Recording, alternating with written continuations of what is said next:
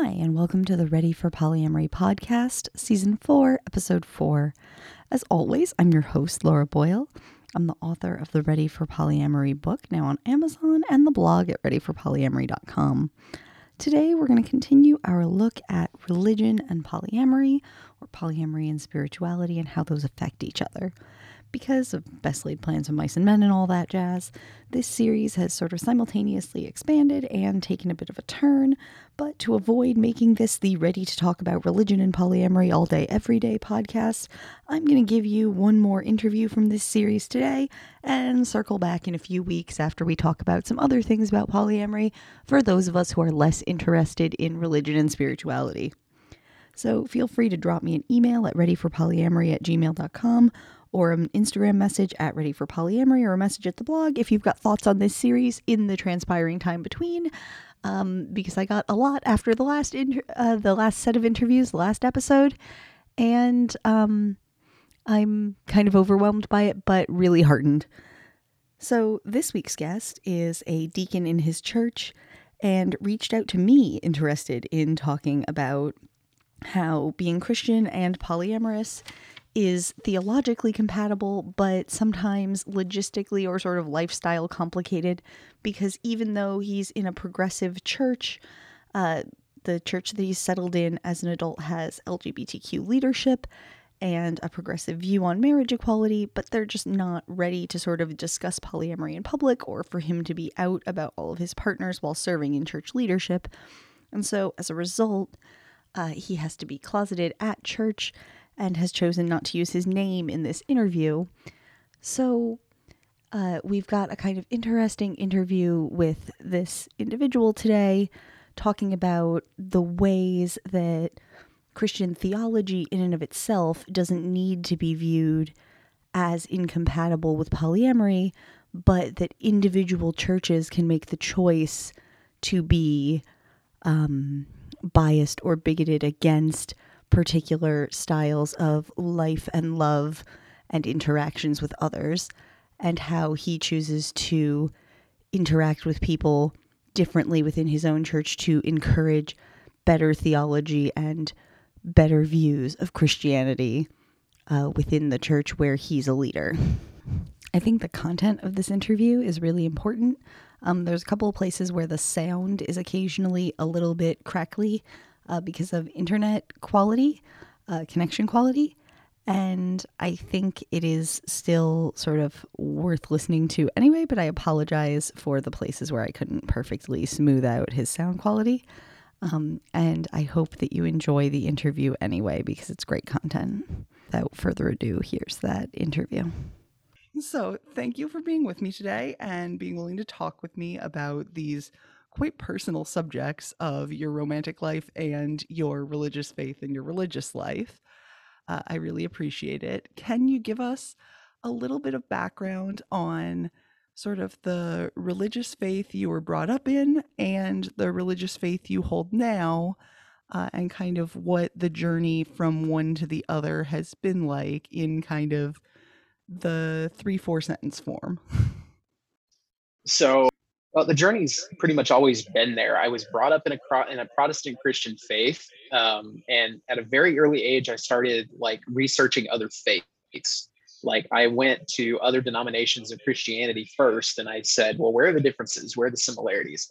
And from there, I went to around the time I started high school. I started researching like other world religions, and that was a jump in and of itself. I researched Islam, Judaism, things of that nature. Mormon was really interesting. Um, from there, I basically went into the spiritual realm of things. I've now found I found an interest in Asatru.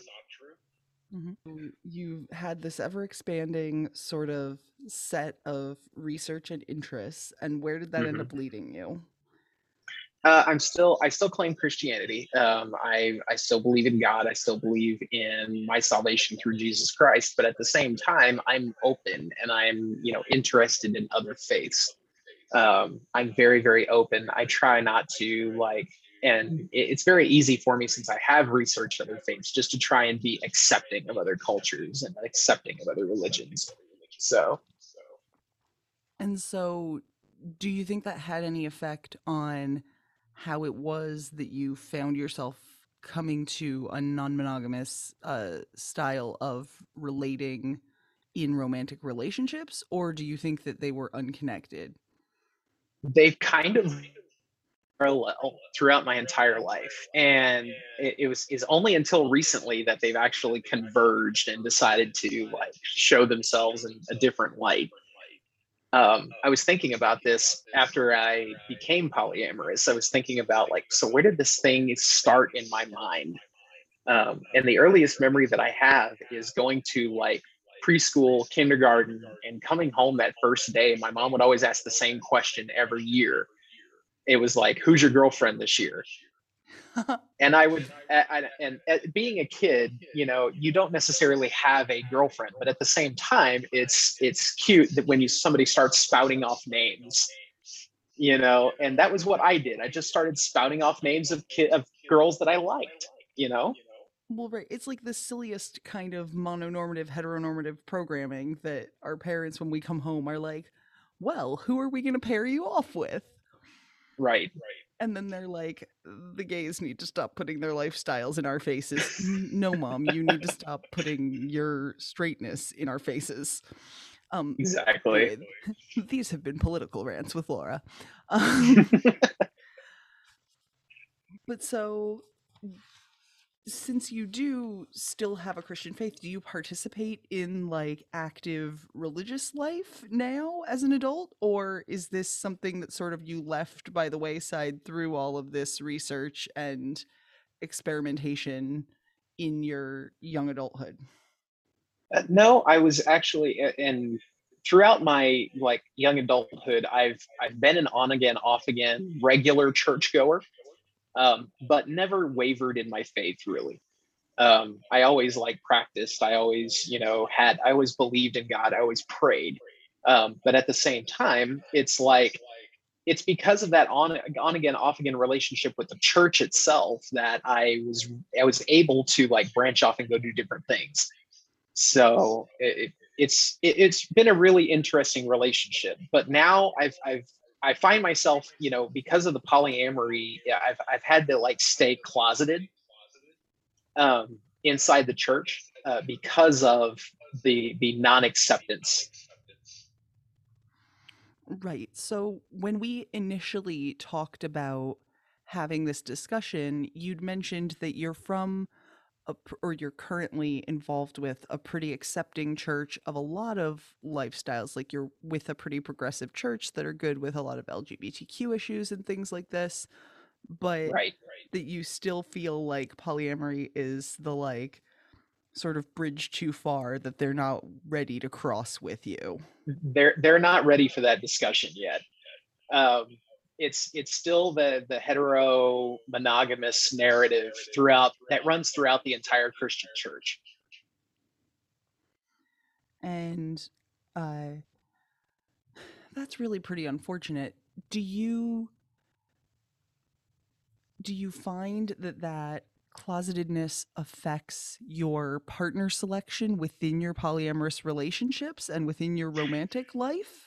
So you sent me the list of questions beforehand, and I had to like sit back and laugh at this question, only because my partner selection is not exclusive. I have a partner that is Norse, I'm trying to think of the term, Norse pagan. Mm-hmm. I have a partner that's Norse pagan. I have a partner that is agnostic. Um, but at the same time, I don't. We don't go into those discussions unless we're prepared to do so. If you get what I mean.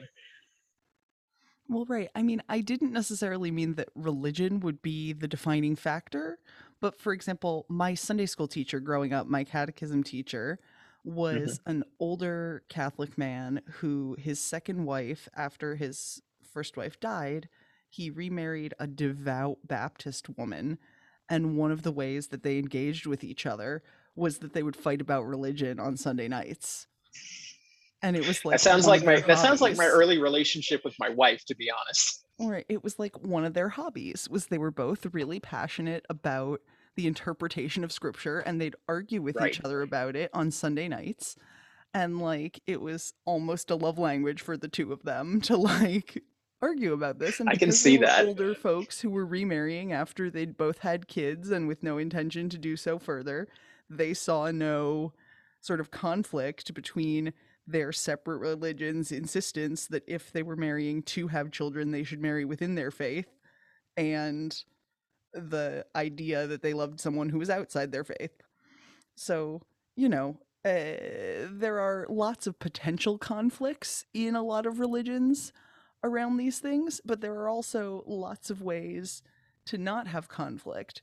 There are also people who are like, well, I could be with anyone who's a believer in anything, but someone who doesn't believe, I might not. And there's also people who are like, no, no, the religion isn't a factor, but because I'm closeted, there's lots of people who won't be with me. Okay, I can Right? see where That's you're a whole going. I separate try not dynamic. to. I Yeah, exactly. I try not to like limit myself to who I take on as a partner. Right now, recently, I'm not actively seeking out more partners. I'm pretty Hmm. happy with the polycule that I have now. So Right. So it's not currently an issue. right. And like, I guess in general, around this sort of closetedness issue, do you think it's just something that ends up affecting you within that church environment, or is it something that sort of spreads out into the rest of your life? Is it an issue of like, I mean, I guess answering that sort of tells whether any of the follow ups matter. Is it something that only affects you at church, or is it something that because it will affect you at church, it then affects the rest of your life because church is a part of your life? I have this innate fear that somebody, like either at work or somebody in my friend group, is just going to get completely annoyed with the fact that I'm polyamorous. So I have a very close selection of friends and family that know, but other than that, I stay pretty closeted. Mhm. And like, I think it kind of varies where people are in their lives and sort of how open they, or open is the wrong word, how ostentatious they'd be about a romantic relationship Hmm. anyway, Yeah, how much that matters. Um, but I know for some people it ends up being kind of a big issue whether or not they're out about these things. And for other people, yeah, it's just not a big deal because, like, they wouldn't be that over the top about one relationship anyway. Or, like, well, right. I've got the one public facing relationship. How many others do I need to shout about on Facebook? Exactly. Um, do you think there are any sort of cultural norms that you had to work through in the process of kind of coming to polyamory and adjusting yourself to a non monogamous sort of view of the world that were affected by the worldview that you had because of the faith you were brought up in? Or do you think that you in particular didn't have that? And I think my guess at what you're going to say is colored by the way you described your journey in your religious faith. And it's not what I Probably. expected before we'd talked. Um, so I did have to have like this discussion with myself about, exactly what it was that this would mean and what it was that exactly I was doing, with with polyamory. And I had to look through several different lenses, and cultural and religion and all of those were different lenses I had to look through. And I had to have a discussion with myself, and I had to say, look, I said, there's going to be some backlash on this. Are you prepared for it? And are you are you prepared to have those discussions with other people? You know what I mean? Yeah, I found that for me personally, after I'd reconciled all the stuff for myself, well, all the stuff, that's not done. But after I'd reconciled the big issues for myself it was just a matter of going, okay, am I ready to talk the big issues out with other people over and over again, because the world relitigates them with you, right? Right. So the big sort of religious questions I ended up sort of litigating with myself really early.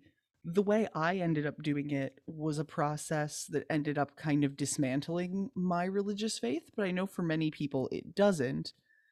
For me, the process of sort of getting through that peeled away the faith part of things and left me with a really interesting mythology left behind. And I'm interested to hear sort of your take on the compatibility of the tenets of polyamory with how we're supposed to treat relationships from a kind of generally Christian point of view, because certainly with Christianity having fed a lot of our overarching cultural narrative and a lot of polyamory authorities placing themselves in opposition to the cultural narratives, I'd Right. be interested to hear how you sort of put it back together. So you really hit on something when you said compatibility. That was the word that resonated in my mind. So I'm going to speak to that. I I had to do some Bible reading, and that was hard for me to do, to go back into the text and just say, okay, where does this line up? Where does this not line up? And I started reading some articles that people had brought out about Christianity and polyamory and the compatibility between the two. And one of the funnier things that I read was that the Old Testament, the Jewish laws in the Pentateuch, the first 5 books, you know, if you look at it, there's no law that says you cannot have multiple relationships, you cannot have multiple marriages. Okay. Well, right. I mean, And they're full of examples there's of even people with laws. them. Exactly. There's even laws that tell you how to do it. So if there's laws that tell you how to do it, why would the Bible be against it? Mm-hmm. So that was number one, and that was one of the more funnier like anecdotes that I read about. Well, The right. other And one was into the text, and this is a New Testament example. In the 22nd chapter of Matthew, Jesus tells the Pharisees and the Sadducees, they sat together and they asked him, what's the greatest commandment? And Jesus says, you shall love the Lord your God with all your heart, with all your soul, with all your mind. This is the greatest and first commandment, and a second is like it: love your neighbor as yourself. mm-hmm. If you don't talk about power when you talk about read that, Mm-hmm. you know, um, Jesus's ministry was based upon love, and it was completely based upon the fact that you needed to love everybody as you love yourself.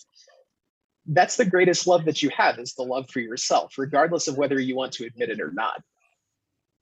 You always are looking out for yourself. You're always looking out for number one. And if you can love other people the same way that you love yourself, that's the greatest like following of Jesus that you can do. And so I've basically built my, and you said it really good, that this new mythology that we've created for ourselves. Um, I basically built mine upon that same concept of loving one another, and polyamory is an example of that. So that's where I've placed it.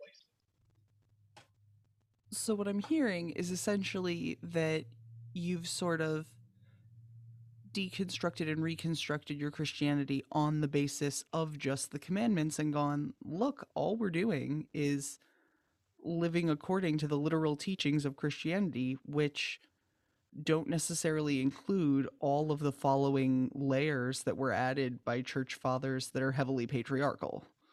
Strip away all of the doctrines, strip away all of the man-made constructs, and you have those 2 commandments: love God, love other people. And like, look, if there were churches that appeared to be operating that way in good faith, I might be more likely to remain in belief for more of my life. Um, that was the hedgiest thing I've said in weeks, guys. Um, So I was amazed to find out when I was researching polyamory at first that there is actually a church with a polyamory task force, Mm-hmm. and it's Unitarian Universalism. Oh yeah, no, And so some of my friends around here ran the local UU church, and they were, I think, not the first polyamorous people I met when I moved down here. I lived in Canada for 7 years, and when I moved back here, so I definitely associate that church with polyamorous people a little sometimes. yeah, But in general, churches and polyamory, I kind of make this face. yeah. And for the audience, it's the like cringy teeth face. Sight gags now available on every episode of this podcast. I think honestly, whenever you do your sight gags, and I'm a fan of the podcast, by the way, just so your listeners know, I've listened to your podcast like excessively, and See, friends every of the time you show. mention a sight gag, every time you mention a sight gag, I'm like, take a screenshot, put it on the blog, But so anyway, in general, I think this idea of figuring out a framework, no matter what kind of angle we're coming at it from, to fit our goals for our lives in with the background that we come from is kind of the goal, right? So figuring out how to fit ourselves into the life that we're already in without completely upheaving ourselves is the ideal. If we can't do it, then in general, we can find community and we can find polyamorous people who are willing to catch us, right? Much like the queer community, we're pretty good at catching people if they're completely falling out right? of their community, their families, their churches. But it's better when they can get a soft landing and figure out how to fit into the worldview that they're in. And it sounds Mhm. like you've had a much better go of it than some people at making your worldview, including your religious background, fit pretty well. Has Right. that worked out in terms of your family understanding where you're coming from? So my reveals to the very limited number of family that know. Mm-hmm. On my side, it's my mom and my brother. My mom and my brother are the only ones that know. Mm-hmm. When I told my mom, I didn't want her to tell anybody else, and she was okay with that. And the one thing that she said that really surprised me was, "I really don't care. I just want you happy." So As a mom, I will say that that would be my reaction to literally anything my child told me. yeah, I don't care. um, I want you happy. Are you safe? yeah, Good. it's it's it's this thing of my mom and I have had a very rocky relationship from beginning to now. Um, but she was the one that raised me. She understands where I am, who I am, and what I'm coming from. But at the same time, it's that nervousness of I want you to accept me, you know. Yeah. Yeah. So And that like, that that was heavy going in. yeah, I believe it. It is not always easy to tell your folks where you're at, right? Like, I wasn't out to my family for 7.5 years. Okay, so here we actually went on a kind of long tangent about some topics that were really interesting, but had a lot of personal identifying information that I don't think he wanted included in the podcast. But the stuff that was relevant to the topic at hand was about sort of building chosen family and integrating people into your community, and how it is that polycules can support each other in terms of building families in non-traditional manners, and the ways that in general people used to mostly find that in religious organizations, and larger town structures used to be built around that, and that was a more like traditional way of building towns and communities. And now those communities are built in more varied ways, although some people still find that in their religious institutions. And for him, he's found that in sort of a two-pronged way, both through his religious community and through his personal community and his polycule. And his polycule is looking forward to expanding their family sometime in the next couple of years and generally sort of integrating their lives to a greater degree. And he's looking at what it's going to look like in the longer term to include his larger community in that, and whether or not that's going to be a kind of feasible inclusion with the spiritual life that he's got going on.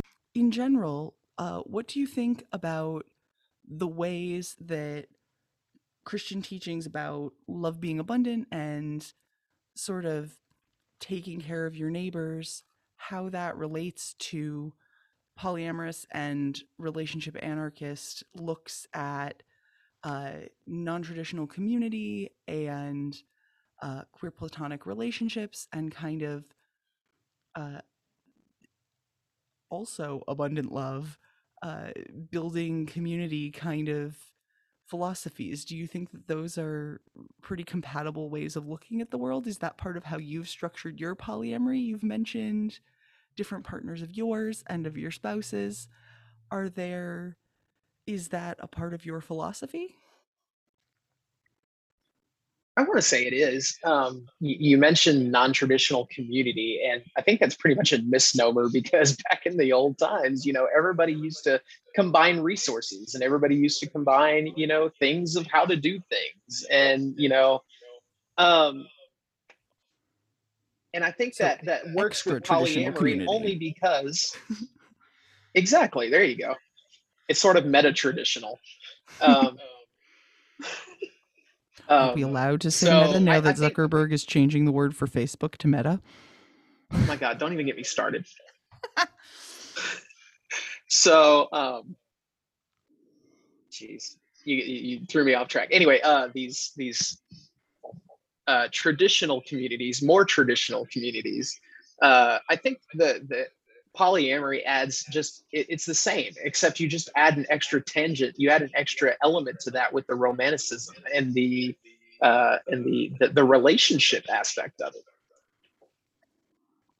Well, right. So, in the fact that polyamory says you can be romantically entangled, but you don't have to be. If you want, you can sort of add a relationship anarchist twist and say, we can be good friends, or we can have these metamor relationships where people are heavily entwined but aren't necessarily romantic.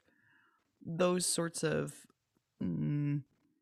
community relationships that aren't necessarily romantic also have value that can be equal, I think, Right. is a philosophical position that is very compatible with the kind of, I've used philosophical too many times. I guess in your case, religious background that you came from, the sort of spiritual underpinning of how you think about the world. Yeah.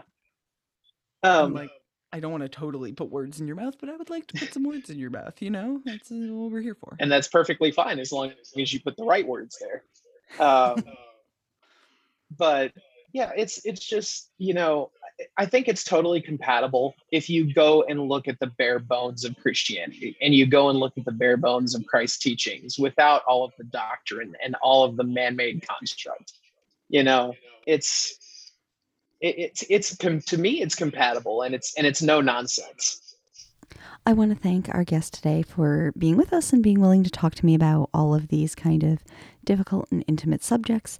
Basically, the idea or this way of examining it where he's willing to kind of cast aside some of these doctrinal and dogmatic ways of looking at Christianity is a way of looking at it, a lens that I think a lot of the people who remain people of faith while being polyamorous tend to take from the messages that I've received from people following the first episode. That seems to be the case. And it's one that I personally haven't been able to sort of reconcile myself to as somebody who was raised in a Christian mindset, but who really over the years kind of had to distance myself from that to reconcile my upbringing with the sort of person I want to be as an adult and the life I want to live as an adult. And I really appreciate somebody who's firm in their convictions coming on to share their perspective with us.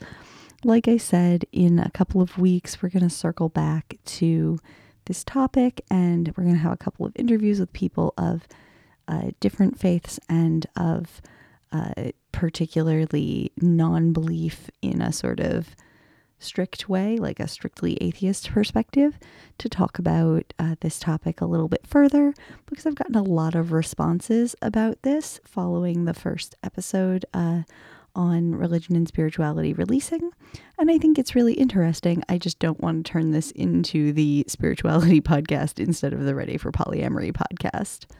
Next week, we're going to be back with specifically an episode about couples privilege. In the meantime, I'm on TikTok a whole bunch. I've just started my profile there, and apparently I'm enjoying making tiny videos. Who would have thought someone with ADHD really enjoys short things in video formats? I am rolling my eyes at myself because as someone who is in my head too old for TikTok, I shouldn't be having this much fun, but I'm having a ton of fun, guys. Follow me on there. It's at Ready for Polyamory. Or you can, of course, follow us on Instagram, also at Ready for Polyamory. You can join our group on Facebook, facebook.com/groups/Ready for Polyamory, or, of course, find our posts at the blog. We're putting up a couple of them a week, or any of our previous content. And in general, I hope all of you guys have a great week, and I'll be back with more posts. The updated version of the season 4 episode 2, which had some sound errors, is going to be up later this afternoon as well.